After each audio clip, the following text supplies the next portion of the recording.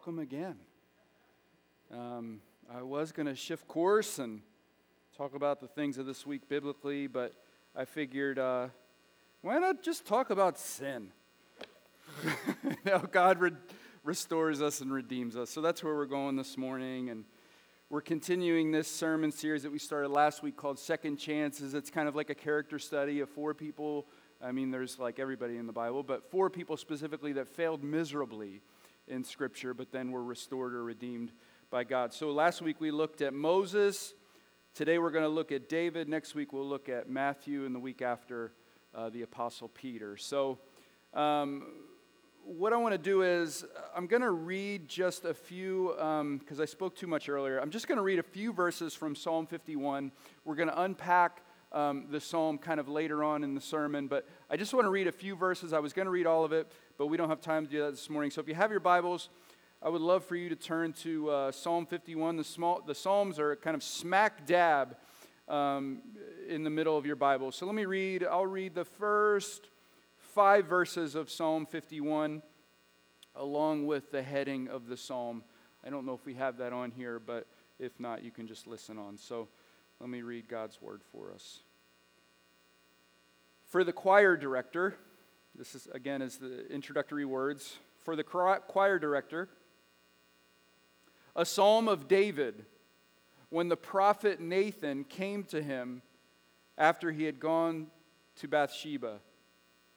And then David wrote, "Be gracious to me, God, according to your faithful love. According to your abundant compassion, blot out my rebellion. Completely wash away my guilt and cleanse me from my sin. For I am conscious of my rebellion, and my sin is always before me. Against you and you alone have I sinned and done this evil in your sight. So you are right when you pass sentence or when you pass judgment. You are blameless when you judge. Indeed, I was guilty when I was born. I was sinful when my mother conceived me." Let me pray. Jesus, thank you for your word, and thank you that it's true. And we pray this morning, God, that it will change us, it'll transform us, it'll help us, God, to see who we are, and even more, God, who you are.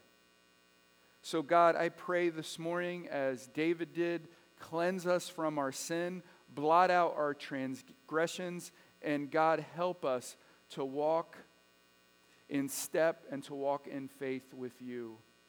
Help us to see this morning, Jesus, that sin destroys, God, but you redeem and you restore. We pray in your holy name. Amen. Well, that's kind of the big idea or the main point there that I just kind of closed my prayer with. Sin destroys, but God restores. Amen. Years ago, I read a New York Times story about 2 women, Laura Bennett and Sandra Spannon. Some of you may remember this story. It was probably 10 years ago or so now, but the 2 women went out in the streets. They were dressed in white 19th century washerwoman clothes. I wish I had somebody up here that could model that. It was pretty atrocious back then. But they're wearing these gowns, and they're holding a sign, and as people are walking down the streets of New York City, the sign read, "Air your dirty laundry. 100% confidential, anonymous, and free." Now, as people approached, one of the women would hand them a clipboard with a blank sheet of paper and an envelope with the word "secret" stamped on the envelope.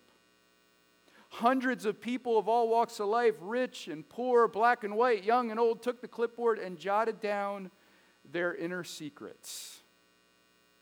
Some of the confessions were pretty goofy.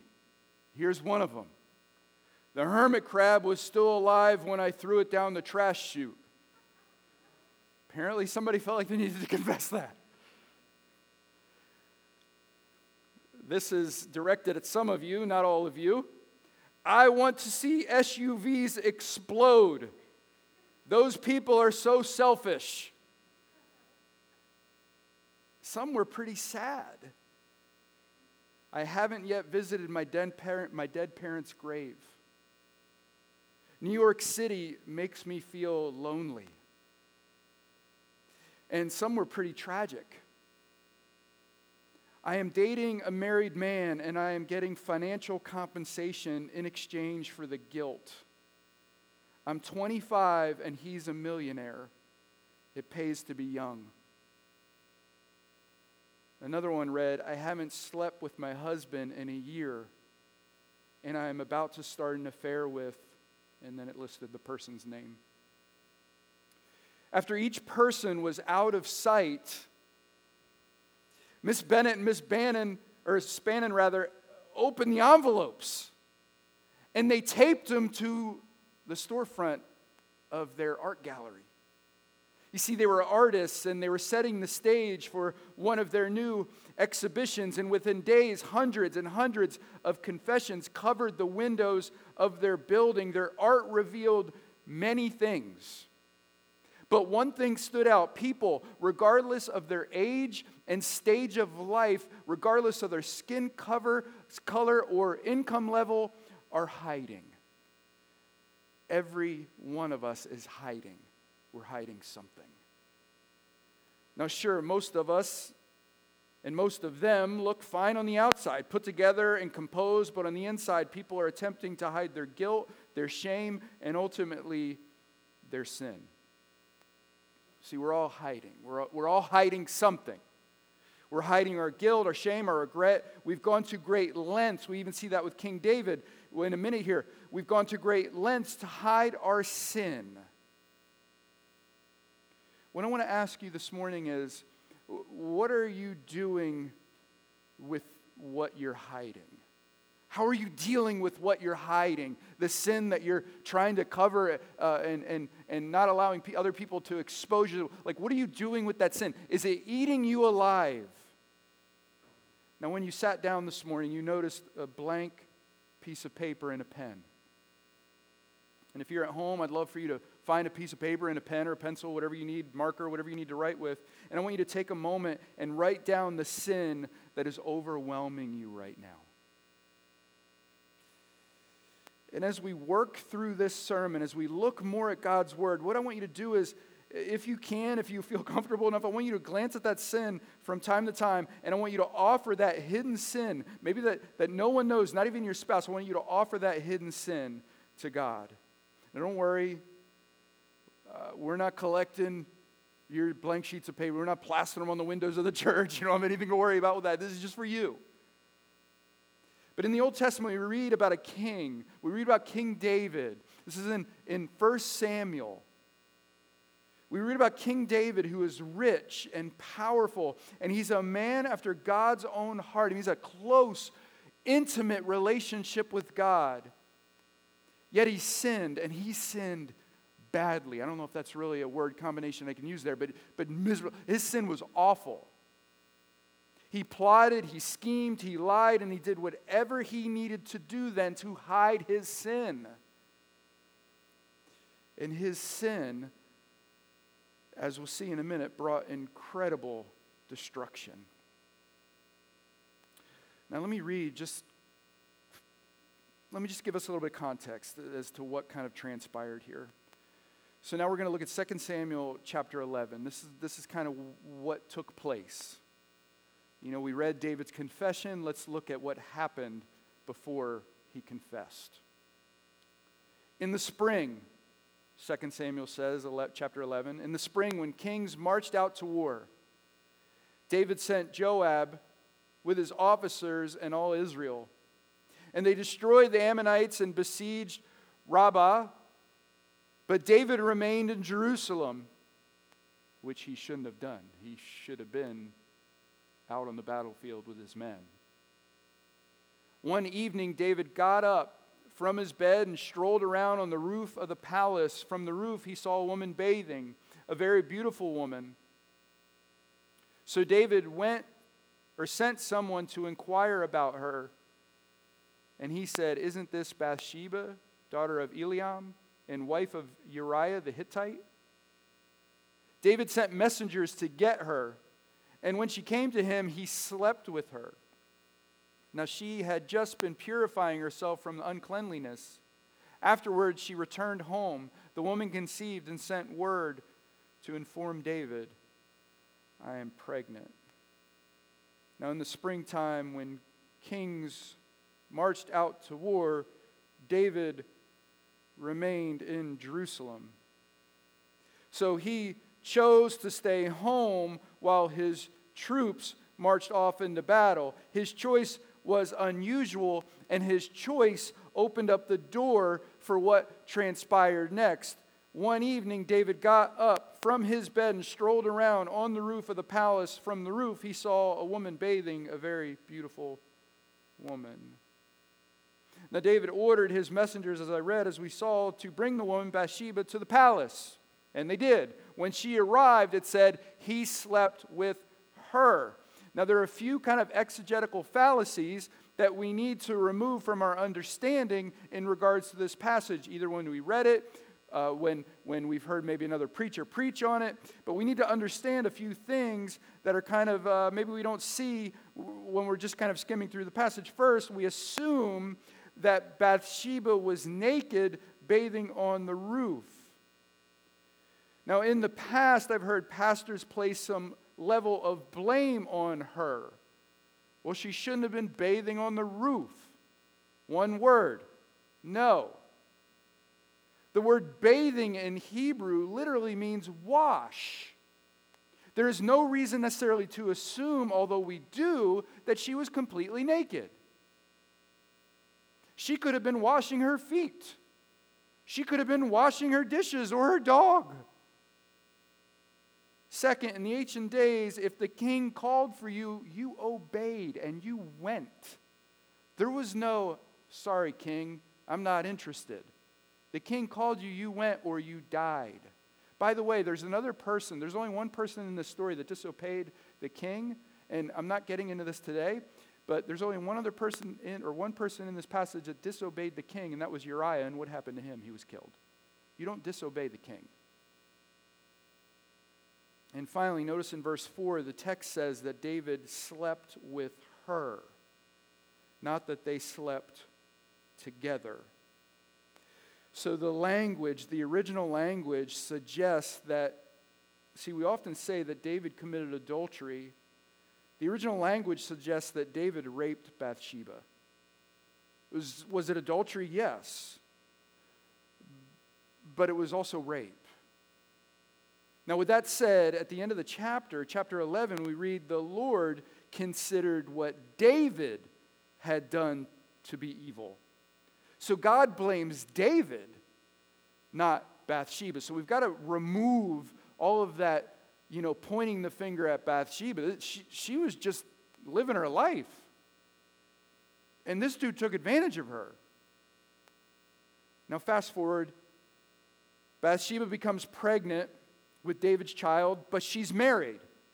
She's married to one of David's faithful commanders, a guy by the name of Uriah. And oh, by the way, David is married as well. Now, David attempts to cover up his sin. To make a long story short, there's a lot that goes on here, but David ordered that Uriah go to the battlefield and stand on the front line so he could be killed, and therefore hiding his sin. David's thought is, if I get Uriah killed, I'll sweep in, I'll take care of Bathsheba, and everybody will look at me as being the good friend and the good king. See, if we refuse to own and confess our sin, this is what happens. We will do whatever we need to do to hide our transgressions, preserve our image, and then as we're doing that, our lives then begin to spin out of control, right? Well, almost a year later, so almost a year passes now, and the Lord sent the prophet Nathan to David. So a year passes. David is doing everything he can to hide his sin, to conceal what he did. Nathan arrives, and he tells David a story, a parable of injustice. If you have your Bible, you can turn to 2 Samuel chapter 12. If not, I have it on the screen here for us. So, the Lord sent Nathan to David. When he arrived, he said to him, he told him a story, he told him a parable. There were two men in a certain city, one rich and the other poor. The rich man had very large flocks and herds, but the poor man had nothing except one small lamb that he had bought. He raised her, and she grew up with him and with his children. From his meager food she would eat, from his cup she would drink. Sounds like my dog. And in his arms she would sleep. She was like a daughter to him. Now a traveler came to the rich man, but the rich man could not bring himself to take one of his own sheep or cattle to prepare for the traveler who had come to him. Instead, he took the poor man's lamb and prepared it for his guest. In other words, he took the poor man's lamb, killed it, and fed it to his visitor. Now David's angry. He hears this story because David is thinking, this happened in my kingdom. I can't believe this rich man did this to this poor man. That's not going to happen in my land. And David's enraged, and he says, as the Lord lives, the man who did this, the rich man, deserves to die because he has done this thing and has shown no pity. He must pay 4 lambs for that one lamb. Now, David had no idea that Nathan had communicated the parable about his actions with Bathsheba and Uriah. So David's enraged, and Nathan looks at him bluntly and says, you are that man. You are that man. A year has passed. David is finally broken because of Nathan's words. He responds to Nathan and says, I have sinned against the Lord. In verses 14 and 15, we notice, I don't think I have this on the screen, and that's okay, but we notice God's grace, and we notice the consequences of sin. And I've shared that many times. Listen, if we're going to invite sin into our lives, and we're going to walk down those roads, then we've got to understand that there are going to be consequences for our actions. We shouldn't be surprised when we sin, and then the bad stuff comes. So Nathan replied to David, yes. So David said, I have sinned against the Lord. And then Nathan replied to him and said, yes, but the Lord has forgiven you. It's grace. The Lord has forgiven you. He raped a woman, committed adultery, and he killed a man, and the Lord has forgiven him. That's grace. That's mercy. He deserved to die, especially in that culture. But the Lord has forgiven you, and you won't die for this sin. Nevertheless, because you have shown utter contempt for the word of the Lord by doing this, your child will die. So the child that Bathsheba will have, David's son, is going to die. And the child does die.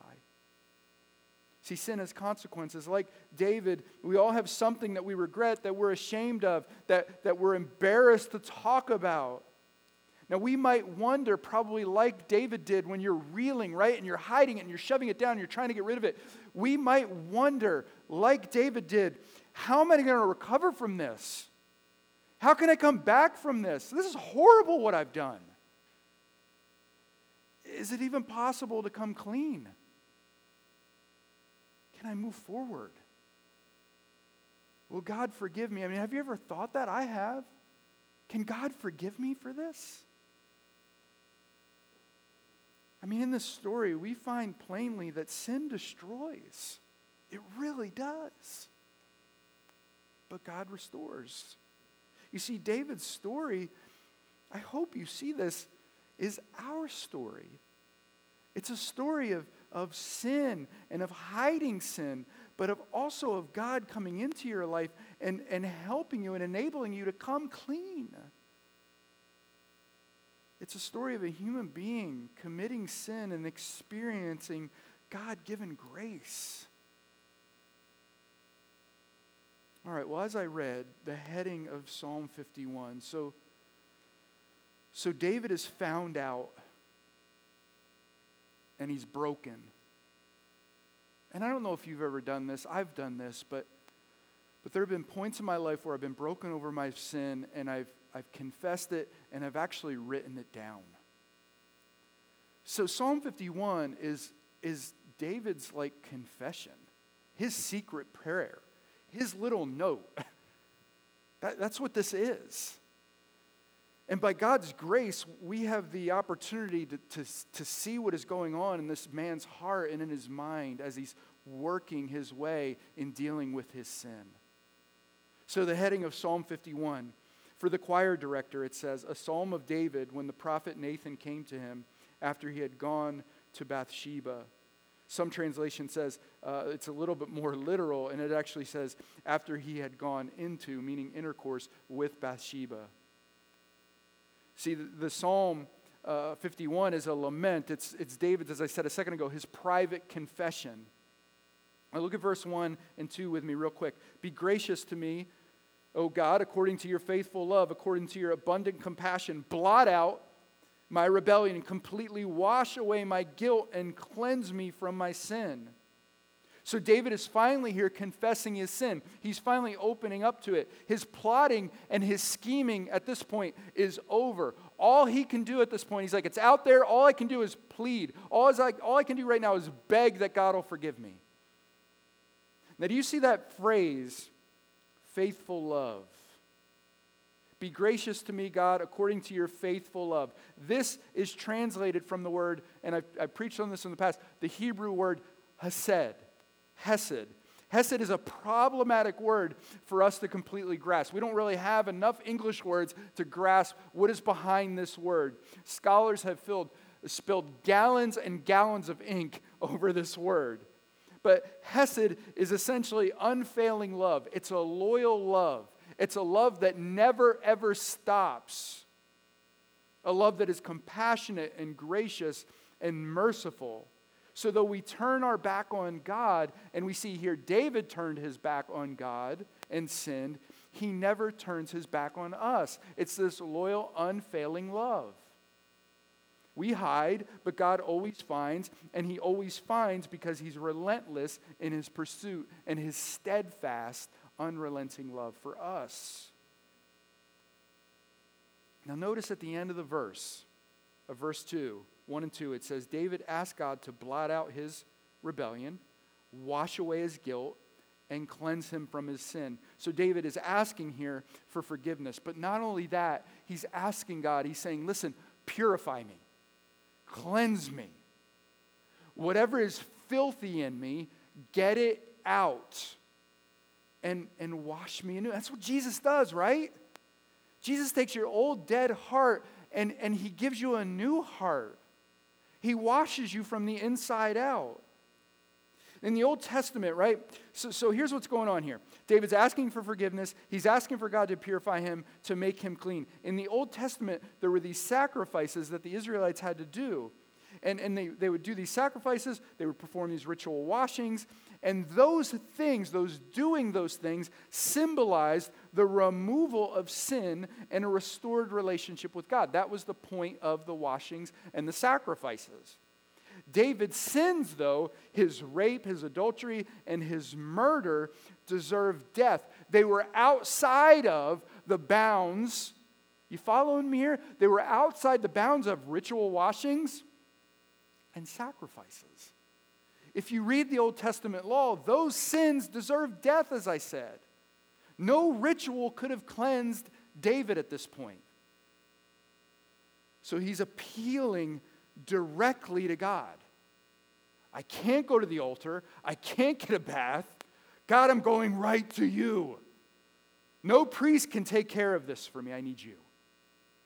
For I am conscious of my rebellion, and my sin is always before me. Against you and you alone have I sinned and done this evil in your sight. So you are right when you pass a sentence or judgment on me. You are blameless when you judge.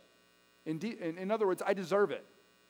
Indeed, I was guilty when I was born. I was sinful when my mother conceived me. I am conscious, he said, of my rebellion. The I and the my reveal that David is not merely contemplating or thinking about his rebellion. He's not just processing it. It's not just a passing thought. He's going, I am fully aware of who I am and what I've done. He's not hiding anymore. He's not pretending. He's not shifting the blame. Aren't we good at that, by the way, when you sin? It was so-and-so's fault. They made me do it. Well, if you would have.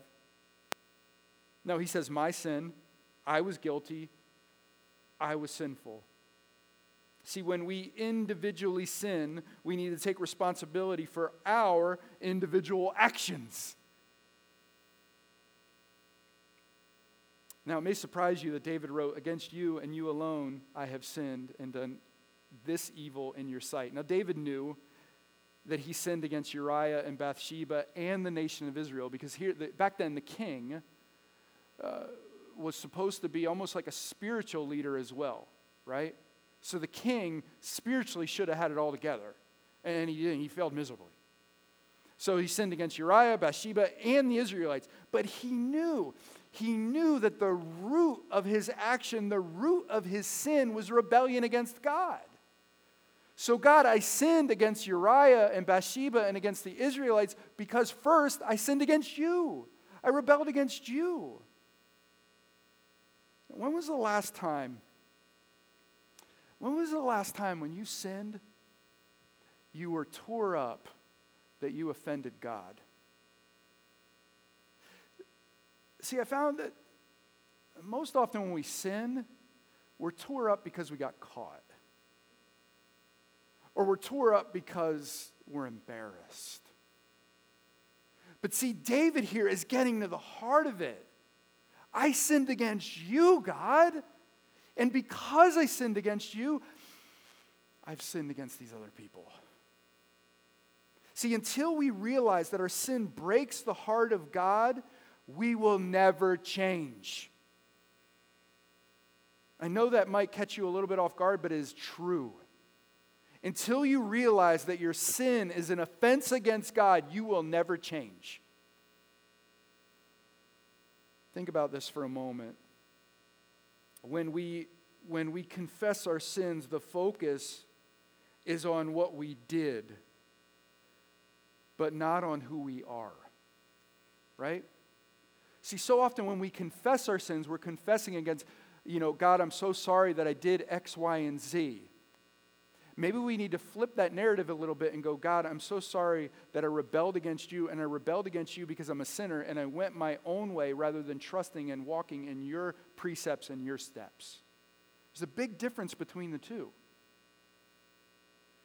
See, the action, of course, is sinful, but what about the heart that produced the actions? You following me? Am I making sense? You're like, gosh, just move on to the grace and mercy part. I'm tired of sin. I get it. Me too. But until we understand the weight and depth of our sin, we won't fully understand the grace, the mercy, and the kindness of Jesus.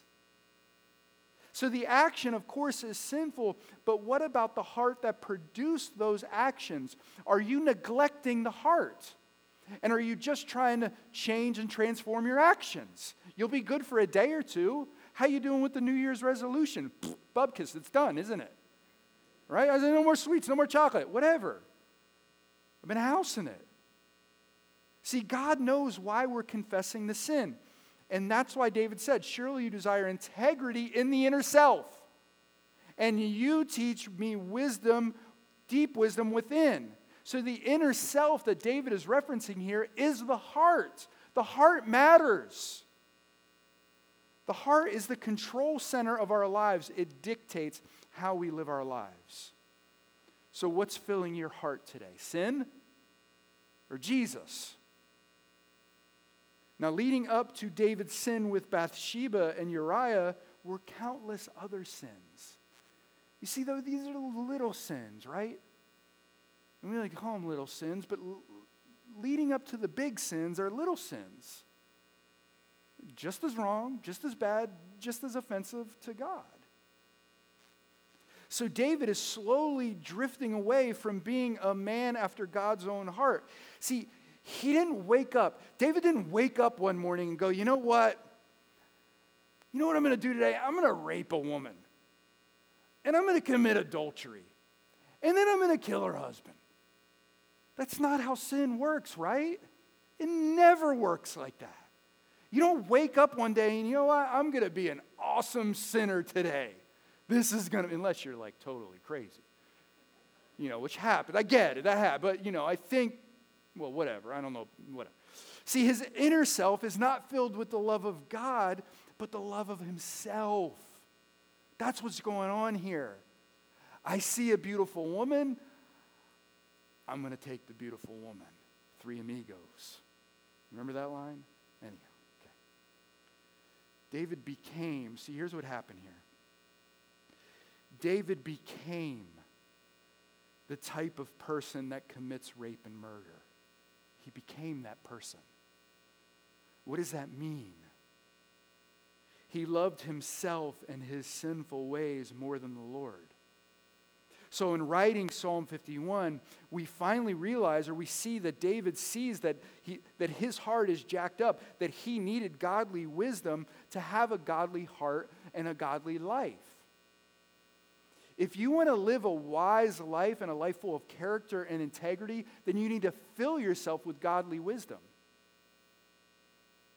Scripture's clear, right? Guard your heart above all else, for it is the source of life.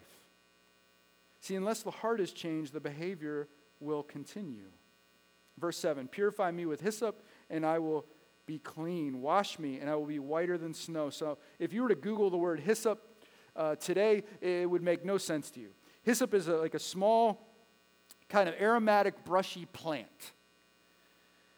How could a plant purify David? Well, he's saying a lot more than this, talking about just this little plant. The Israelites used hyssop when offering their sacrifices.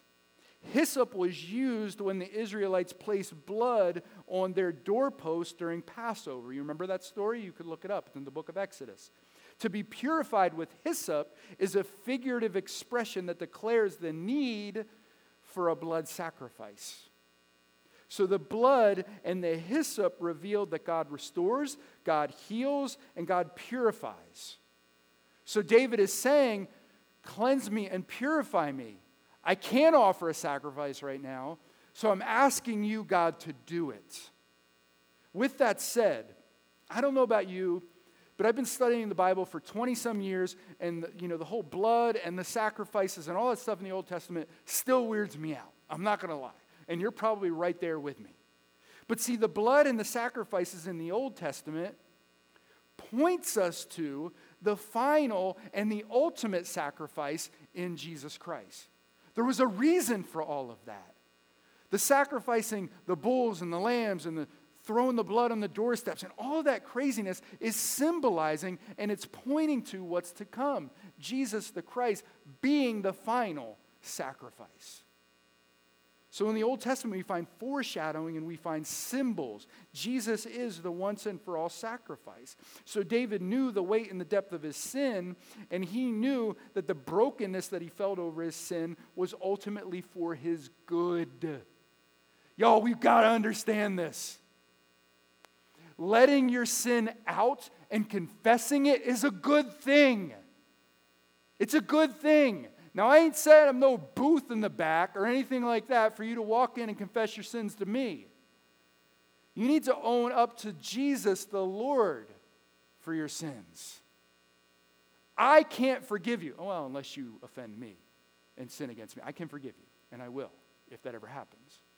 But ultimately, Jesus is the only one that can forgive you for your deepest, darkest secrets. And even those little bitty sins that you think aren't so bad that are leading to a bigger sin. So David knows this, and he knows, listen, if I get my sin out, it's for my good. He says, let me hear joy and gladness. Let the bones you have crushed rejoice. Now, do you see what David is communicating here? He's longing to have joy and gladness again. He's saying, my bones have been crushed because of my sin.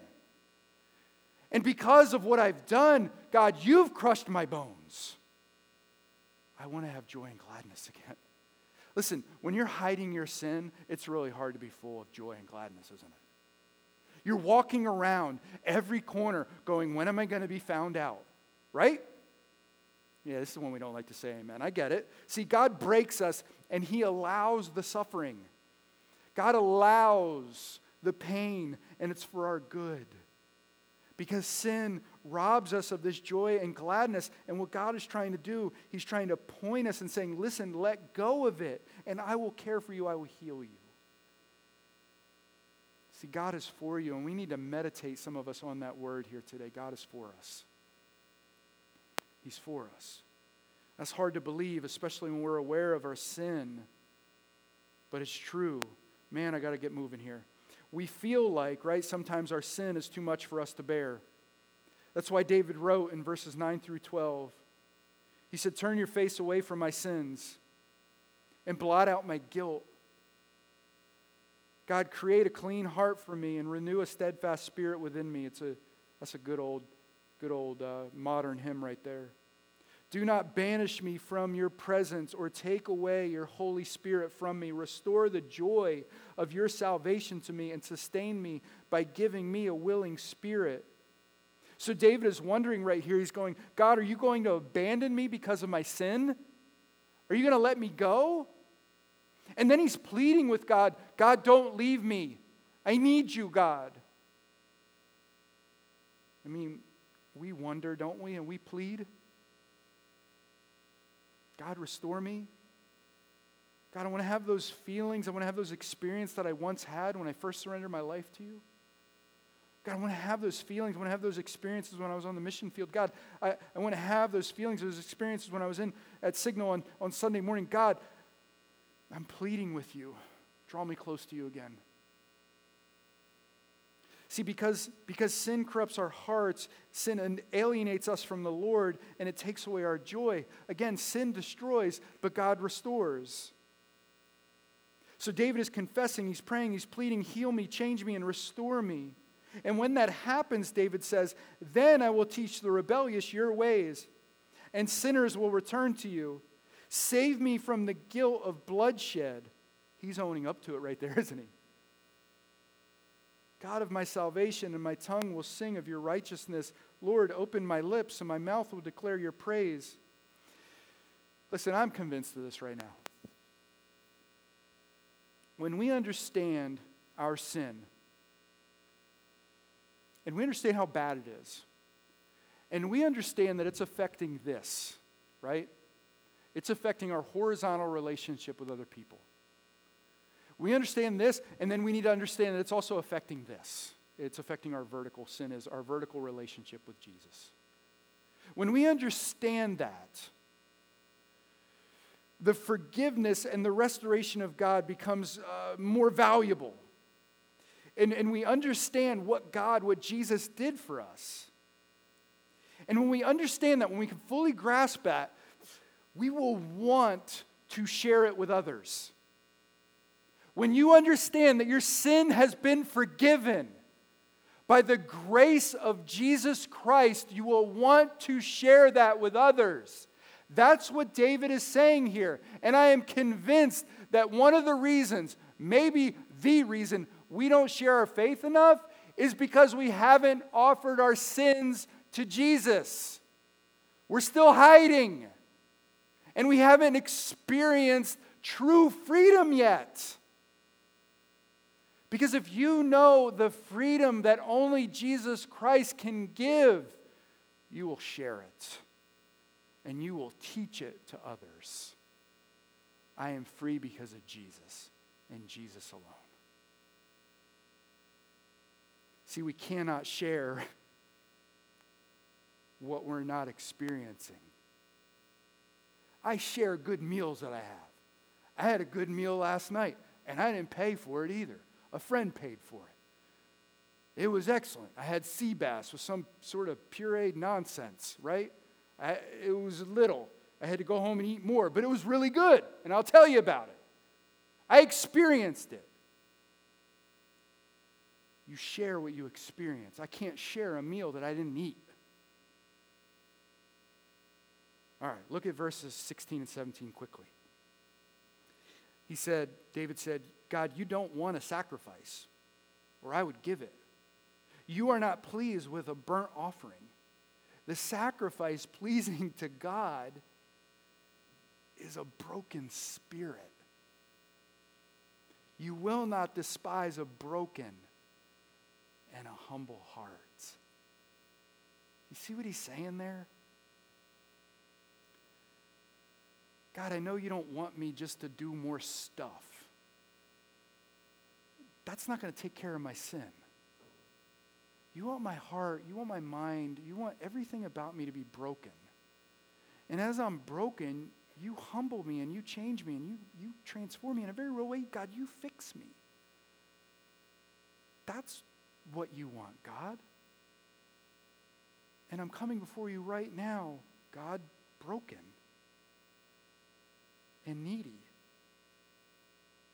Now, we're going to have the worship team come up, but we're not now. I went a little bit over, but I do want to close with a few thoughts. I love how Eugene Peterson paraphrased in his book, The Message, which is a paraphrase of the Bible, verse 17. He said, I learned God worship when my pride was shattered. Heart-shattered lives, ready for love, don't for a moment escape God's notice. See, being a Christian and living as a Christian means having our selfish hearts shattered and restored by God. See, don't make the mistake, like David was trying to make, of thinking that you get past this in your life. Like, somehow, if I hide my sin well enough, I'll be okay. Don't make that mistake. Happiness and joy come in this life as you conform to the will and the purposes of Jesus. And that comes as you let go of your pride, as you confess, as you did this morning, as you confess your hidden sins. Happiness and joy flood into your life again, and you have this experience with God anew when you surrender your lives to Jesus, who lived the perfect life, sinless life that you could never live, who died on the cross for all of your sins, even that one you wrote on the paper this morning,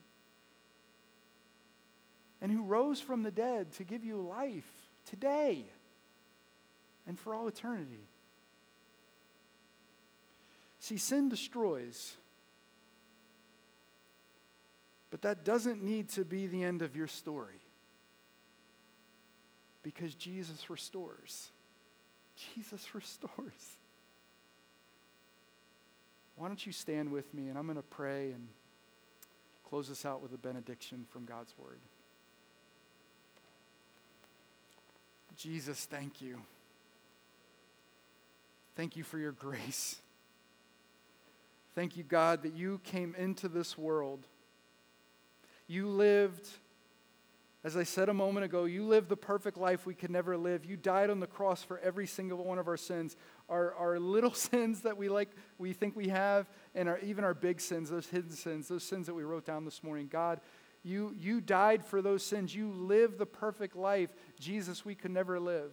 You died on the cross for all of those sins. You rose from the dead, God, so that we can have life forever, for all eternity. God, I pray this morning that we will confess humbly, that we will come before you this morning, this afternoon, tomorrow, this week, with broken hearts, knowing that you are the only one that can restore it. God, help us to stop hiding. Help us to stop pretending. Help us to stop lying and scheming. And help us, Jesus, to be open before you and honest before you, the King of Kings and the Lord of Lords. Jesus, we need you. And we plead with you this morning, God. God, move. God, move in us.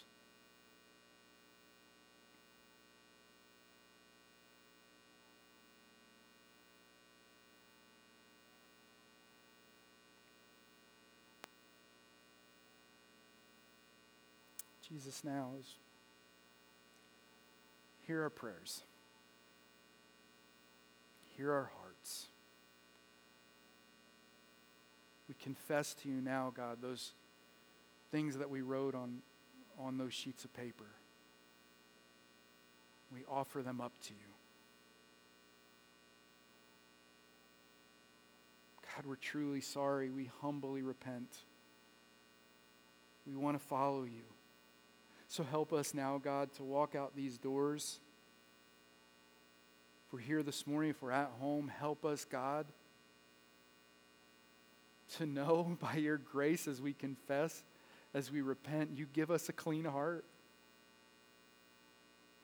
You restore us. So God, help us today to experience this joy and this happiness in you, and to be grateful and thankful for the steadfast love, the hesed that you have given us, Jesus. We thank you. All right, lift your heads, please, and hear this beautiful benediction from God. Now to him who is able to protect you from stumbling and to make you stand in the presence of his glory without blemish and with great joy, to the only God, our Savior, through Jesus Christ our Lord, be glory, majesty, power, and authority before all time, now and forever. Amen and amen. Y'all go in the joy and the peace of our Lord and thank him and praise him that your sins are forgiven and you are restored to relationship with him.